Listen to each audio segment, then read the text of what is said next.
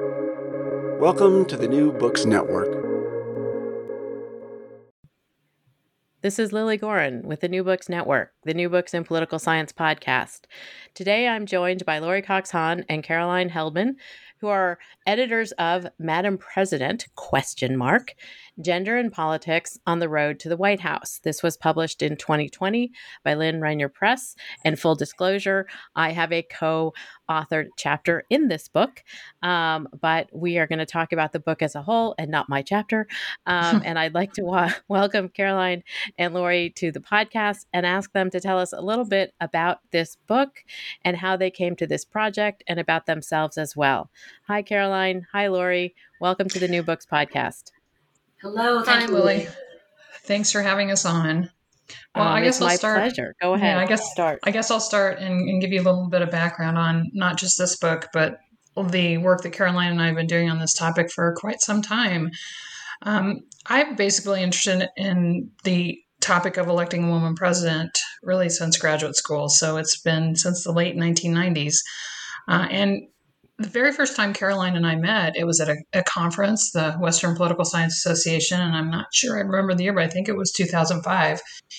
And our very first conversation was about, the idea that so many people had already decided that basically Hillary Clinton was going to be the first woman president. It was going to happen in 2008. And we both just thought that sounded a little bit too simplistic and missing a lot of the things that would happen along the way. So we started talking about putting together an edited volume. And the first one with Lynn Reiner was called Rethinking Madam President, published in 2007, I think. And so we decided that we wanted to come back to that topic after Hillary Clinton lost the presidency in 2016. And we thought it was a really good time to take a look at all of the issues that we included in the book, all of the different facets that go into, presidential election and what had improved and what had not improved at that point for women seeking the White House. And so that was really kind of the backstory of how we got this started a few years ago. And just to follow up on that, both of us were very much in agreement that it was too optimistic. And we believe that the reason that fellow political scientists were being so optimistic is that they simply were unaware of the research on the issue. And there wasn't much done. I will say that our 2005 piece on Elizabeth Dole around the 2000 election, she brought only a skirt. That piece, I think, was a first systematic analysis of media coverage using a content analysis, but Kahn and others for the better part of 2 decades had been writing about the barriers to women running for the presidency. And I think even today, there's not a lot of knowledge in the field, and certainly not outside of the field, that prior to Hillary Clinton, 12 women had made very serious bids, national bids, party nominees, that sort of thing, national press attention, and their candidacies had gone nowhere. And in fact, Elizabeth Dole was the first female candidate for the presidency who was treated like a legitimate candidate by the press. And even she was really beaten up with negative coverage and coverage that focused on her dress and appearance. And so this history generally wasn't known. And I think Laurie and I have really dedicated ourselves to making sure that, that we continue to write on this, because so few people tend to really understand the barriers to a woman getting this position. And of course, I am a student of your work because it is excellent. And as you note, it's sort of in this area of women in politics, which I also do my own work on. But I wanted to ask you specifically about this book, the follow-up to the Rethinking Madam President, because this one has a question mark in the title. And as you noted, you said that you thought your colleagues were too optimistic. And so in a lot of ways, we have this question of what are the barriers? What is the research that you pulled together in this volume that came out in 2020, but, sort of started to get pulled together after the election, where Hillary Clinton was the nominee, but lost the general election. What did you find as you were recruiting chapters and thinking about, what the research should look like?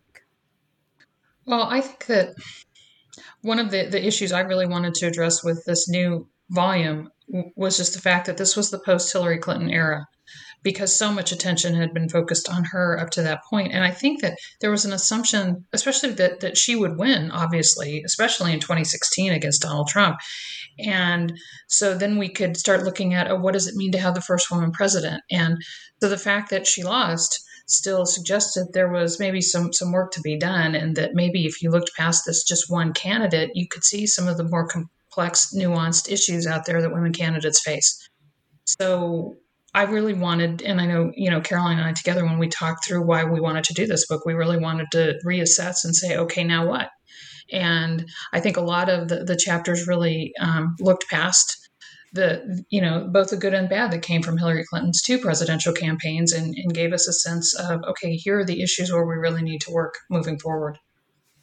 And Lily, your chapter with Linda Beale, I think, was a relatively new contribution in terms of the field, right? It's something that you've written on extensively, and Lori and I have used your work, where you talk about the fact that seeing a Black male president in numerous TV shows and films over the years normalized that, and that we were behind in terms of seeing that normalized for women, but really focusing on the influence of pop culture and how that has just simply made it more, in the minds of many voters, more acceptable to have a woman running for that office and in the White House.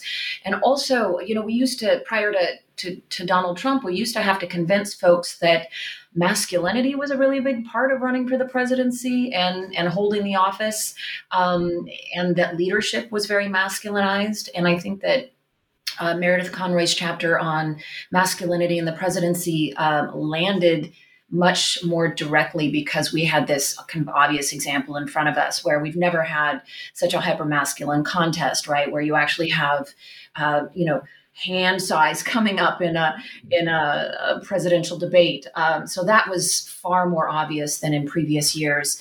And then I contributed a chapter specifically on the women's movement and, the largest single day protest in U.S. history, the day after Donald Trump's inauguration, and what role his presidency and hypermasculinity played in really mobilizing women and some men in the form of a new social movement, and how sexual violence played into that in the Me Too movement. So I think the social political context of the 2016 election really was foreshadowed what was coming in the 2020 election. And I wanted to ask a little bit about the chapter that you wrote, Caroline, in terms of thinking not only about the women's movement and the marches that sort of followed the election of Donald Trump, but can you talk a little bit about the research that you looked at, and what you concluded in terms of the role of something like the Me Too movement that sort of spun through this entire period where we have this hyper-masculine president who's also in front of our faces every single day on Twitter or in the media. And then we start to have this cavalcade of cases of high-profile men who are losing their jobs and positions because of people who have finally sort of said, I can't take it anymore. Can you talk a little bit about that, how that fits into, sort of thinking about electing a woman president, or in the most recent case, perhaps a woman vice president? Certainly. So Donald Trump has given us some gifts, right? This is how I like to see them, that he has actually made. So we know that America is a profoundly racist country with high levels of racial resentment and white supremacy. And he has actually brought that to the surface. And so we can address it, and however painful that may be. So I'm looking, the silver lining here. But I would argue the same thing is happening with sexual violence and sexism, that I think, especially young women, thought that we had come much further than we had in terms of gender roles and gender respect. And Donald Trump's presidency made it very clear that you could have 23 allegations of sexual violence, and it didn't matter. You could be elected to the highest office in the land. And in fact, that a certain, number of people in the population it elevated his status for them. It was a way for him to assert his masculinity.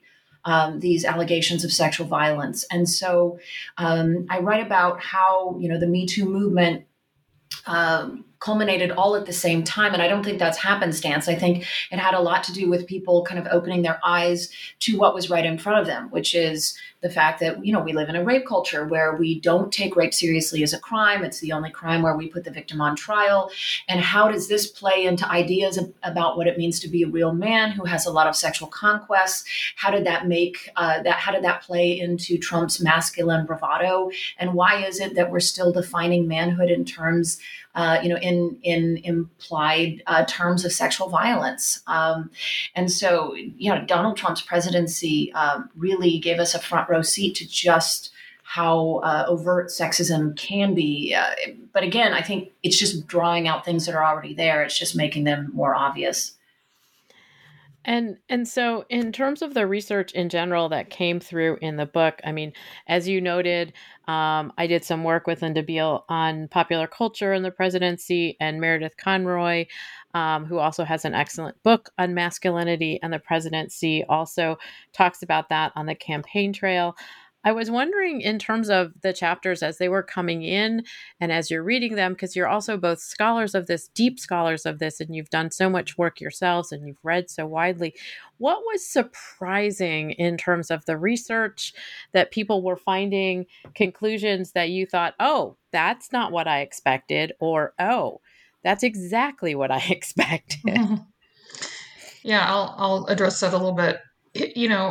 We really wanted to, just like with the first book, but especially with this one, we really wanted to do a state of things in terms of all of the different components, not only of an individual candidate and her campaign running for president, but how were women doing overall across the board politically. So, we were looking at issues of media, pop culture, representation in the executive branch, policy issues, political parties, foreign policy, money.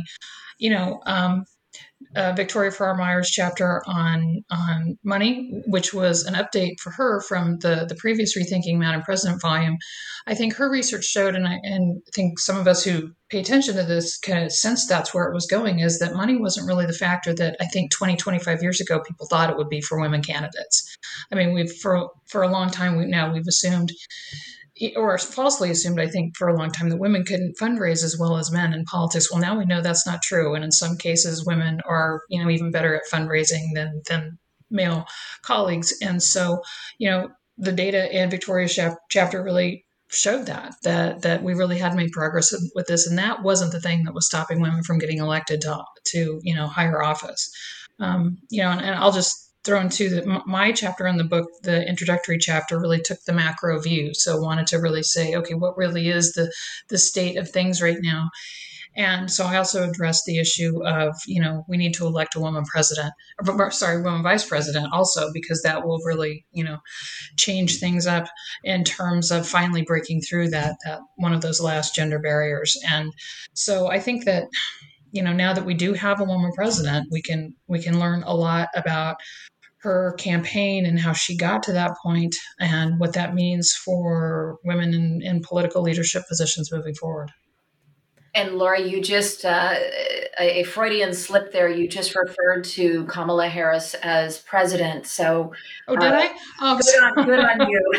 And I would build on that with, Brian Frederick, Laurel Elder, and Barbara Burrell did a chapter on first spouses and what it's going to mean when we get our first partner who is male, right? And now we have that. And I think, Lily, what was surprising about that chapter is they anticipated that there wouldn't be much pushback, depending upon who held the position, that they would probably be just fine in recreating that office.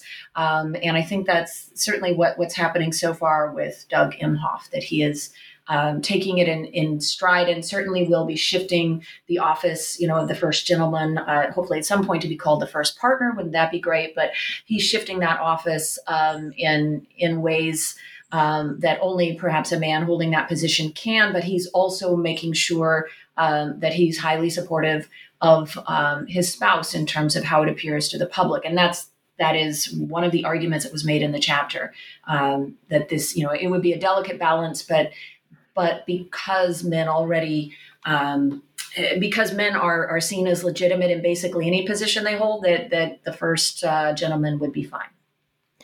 And we see that he apparently taught some of his first classes just recently at Georgetown Law School, and he seems to be weathering it all right, from everything that I can tell. I wanted to return to this question also about the role of masculinity in our thinking about the presidency, because this is something that I myself have spent a lot of time thinking about and some time writing about, and I know you have the question that Karen Holt worked on sex, gender, and leadership in the executive branch as one of the topics, and of course Meredith's chapter as well. But I wanted to ask a little bit about the office itself in terms of barriers to entry, and the masculine nature of the presidency. Well, I would start by saying that, I'm not sure that a lot of people are paying attention to what a big deal it is that there's finally a woman in the position of Secretary of the Treasury, because, part of those 4 inner branch positions in the cabinet, Treasury being one of them,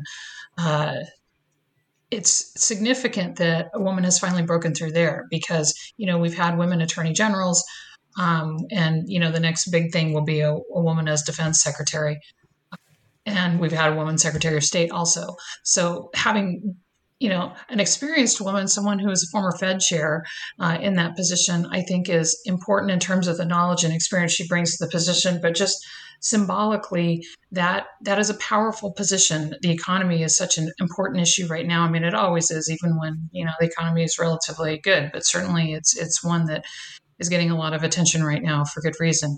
And so I think that, the small progress we can make in areas like that are significant, because for someone, like me, who studies the presidency and who's been looking at, these numbers for women in the cabinet over the last 30, 40 years, I mean, it's time to make much more progress in that. And I think that with the Biden administration, we're seeing a big push in that direction. And I think it's important. I would add to that early on, when we were studying the presidency and women in the presidency, a lot of the research was coming from lower offices. And I think it took the field a bit to discover that executive offices are different from legislative offices and lower level offices. And the office of the presidency actually is really difficult to predict or determine what's going to happen with a female candidate, especially, if you're looking at it intersectionally, for example, female candidates of color, because it is such a unique position. And we write in the book about how the office of the presidency is really the prototypical citizen, right? And when you ask most Americans who the prototypical citizen is, it's a white male. He's male and he is white. And so the further you get away from notions of the prototypical citizen, the less legitimate you are as a candidate. And in fact, I would argue, based upon analysis of Barack Obama's presidency, the less legitimate you are in that position. And so, or seen as less legitimate. And I think it's an underlying bias that we don't talk enough about. But the office is uniquely masculinized because it's seen as, the titular leader of the free world. And we know that we think of leadership in very masculinized male terms. And so having that office be the epitome of leadership and be the prototypical citizen, and have those, have it be so heavily aligned with both of those dimensions means that it's really difficult to imagine a woman who can get into that office and not be held to just an impossible double standard. And we talk about this as, the kind of damned if you do and damned if you don't, that in order to be seen as properly properly masculine for the presidency because the requirements for masculine leadership are so high that a woman would have to immediately violate gender norms, right? So it would be held against her that she wasn't feminine enough. And we see this with Sarah Palin. We see this with Hillary Clinton, the ways in which they are beaten up in profoundly gendered ways. We know that women for this office are held to different standards, and the moment a woman of color gets close to that office, we will see an intersectional race gender bias that has everything to do with how we think of the prototypical citizen and how we think of leadership.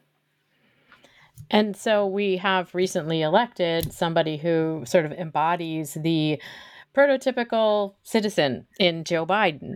But we do have, as you both have noted, and as we've all sort of taken in over the last week or two in particular, that the vice president is now being embodied by a woman who is both Black and South Asian. So in terms of the scholarship on this, where is Kamala Harris going to take our imagining of that office?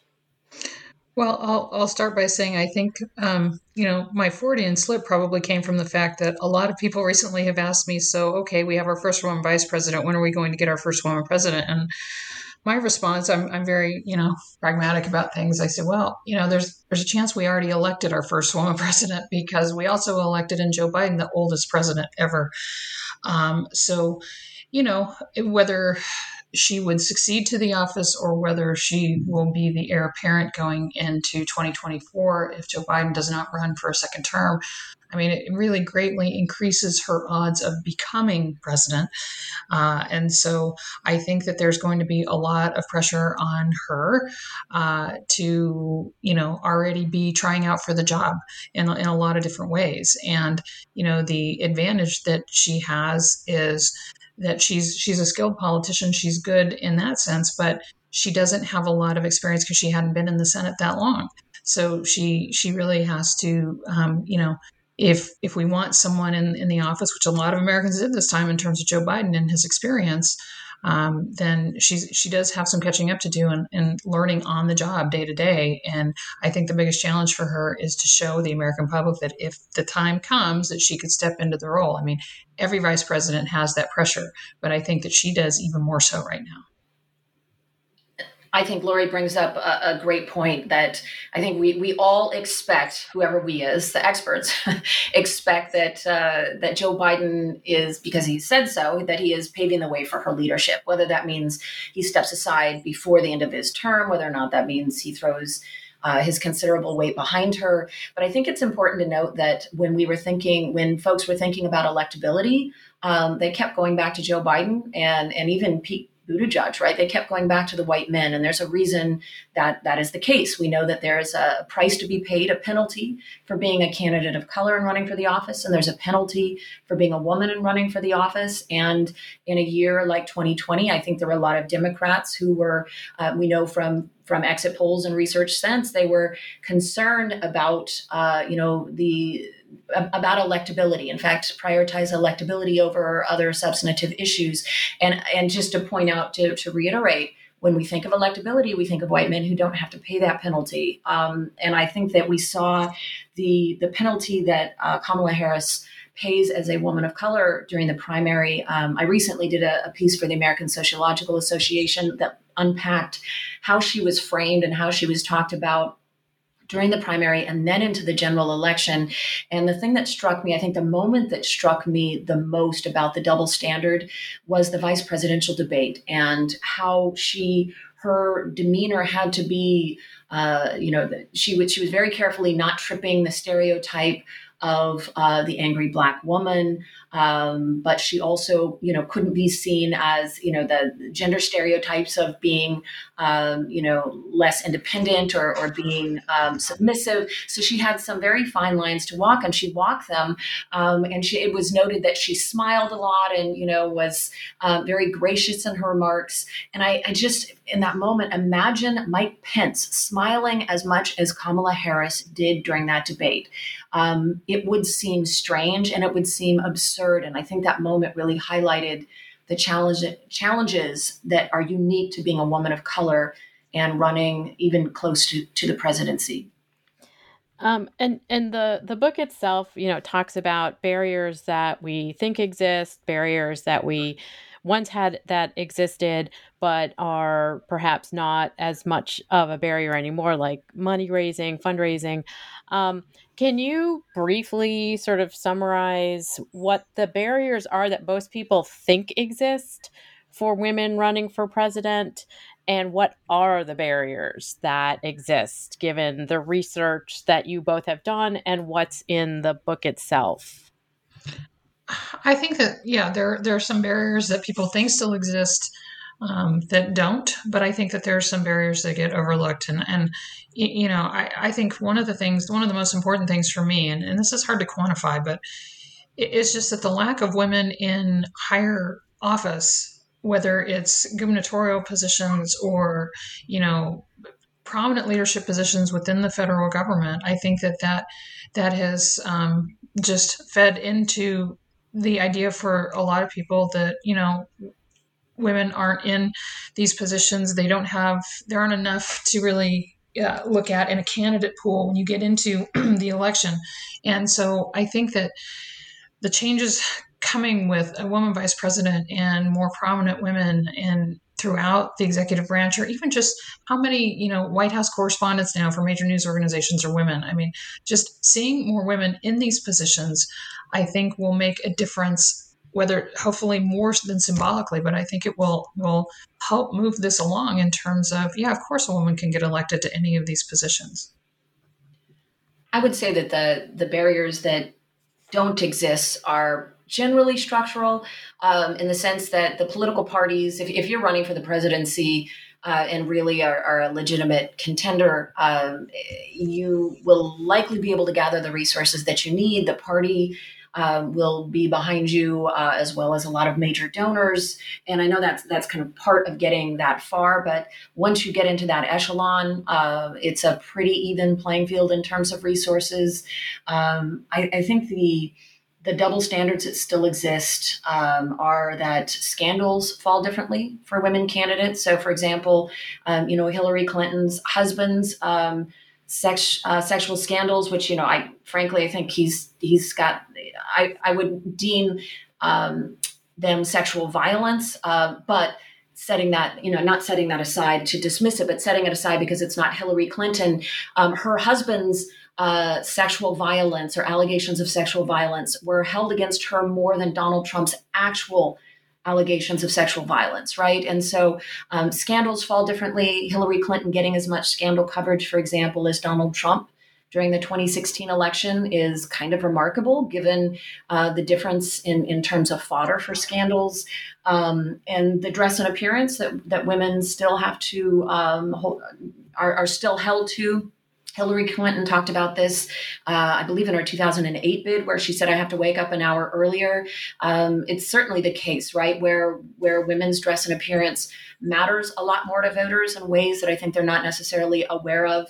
And the moment at which a candidate is sexualized or, is a female candidate is too attractive, it's held against her. We view her as less competent. And in the case of Sarah Palin, with a one experiment that was done, we care less about her as a person. We dehumanize women who are sexualized. So I think the double standard of having to be physically attractive in order to be seen as a legitimate candidate, and then having that held against you is an issue.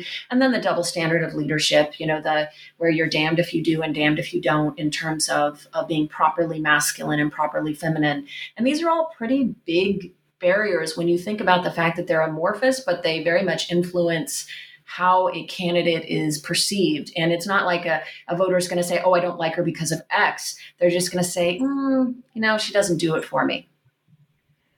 And in this regard, also along with those barriers, is there a breakdown across party lines with regard to some of these sort of more amorphous barriers that you've found in your own research? Well, I think the numbers show certainly that the Republican Party is really lagging behind in terms of electing women.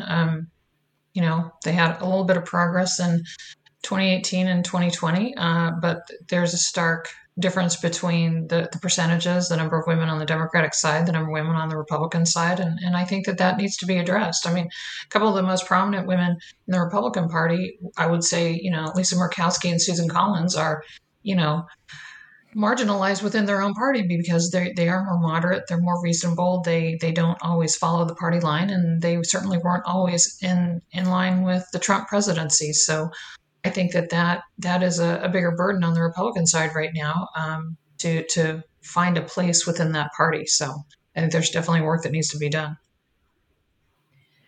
And in general, Lily, we know there's a party difference in terms of the folks who are upset or afraid of a woman being in the White House. And, we get around this in lots of tricky ways as political scientists because folks won't actually say that they won't admit this bias. But it's about 15% for Republicans, and it's about 8% for Democrats, which is a sizable chunk of the population. And this is, of course, not an actual candidate, but rather a generic candidate. But the bias is pretty high in both parties. And I think the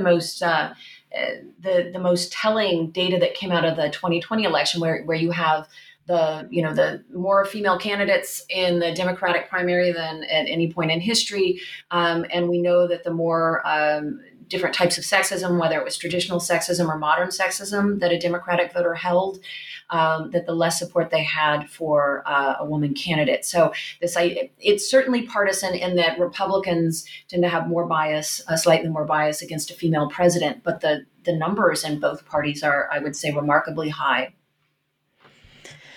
And so now that we have Kamala Harris, and now that we have had a standard bearer in a woman of Hillary Clinton in 2016, I want to know what the two of you are working on to help us understand the terrain and the politics of a woman as president. Well, I can tell you that. So I have a textbook on the presidency with my co-author Diane Heath with Oxford University Press, and we are just starting work on a third edition of that. And one of the things that we are doing is because one, it will help market the book, but two, because it's important and we should be doing it regardless, is really going through and adding elements of much more in terms of gender and race, ethnicity throughout the text.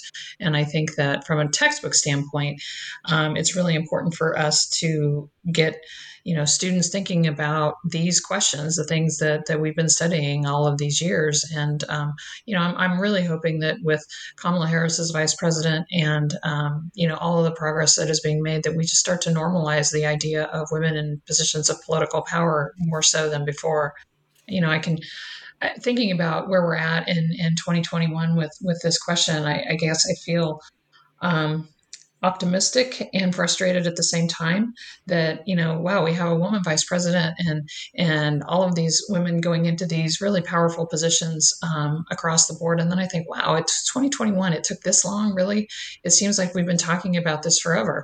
And for my career, it feels like we have. And I think that it's really time we make a little bit more progress. And I'd like to see it on both sides of the aisle too, because I think that having a diversity of experience as women will really, make a difference in terms of governing and policymaking in this country. And Lily, I'm working on a book called Intersectionality and the Presidency that looks at how conceptions of the prototypical citizen and race, gender, sexuality, age, disability, and body size have influenced the presidency, both in terms of candidates and leadership. And it's, I think, long overdue to be looking at how who we think is appropriate to hold the office of the presidency is really a reflection of democratic values and a limitation on democratic values. So, for example, the bias against women and bias against people of color and the price that you pay if you're a woman of color running for that office means that, it's not really a democratic office. And what that means for the American psyche, what that tells us about how we think about democracy and inclusion in politics and participation. So I'm about halfway through that book. And the 2020 election has been incredibly rich in terms of analysis because of the sheer diversity and variety of candidates who ran on the Democratic side. Well, I look forward to speaking with both of you when these books come out, including the textbook, Lori, when you and Diane finish the third edition. Sure. And I'm delighted to speak with you today about Madam President, ? Gender and Politics on the Road to the White House. Thank you, Caroline Heldman and Lori Cox Hahn, for joining me today on the New Books Network. And I'm wondering where somebody can pick up a copy of this book. I assume it's available at the Lynn Reiner website. Are there any brick and mortar stores with some, sort of virtual portals that you would like to give a shout out to? Caroline? Well, I'm thinking during the pandemic, Yeah. no, your local bookstore, if you can possibly support them, either will have, a copy that's easy for delivery. I won't even say the name of the big retailer that That's I'm fine. trying to not mention, Lily. That's fine. Yeah, well, we're both in Southern California, so everything's been, so shut down here that hopefully there's something that out there that we're, an alternate to that big name retailer where you can go find this book. Thank you both for joining me today. Thanks, Lily. Thank you, Lily. It's my pleasure.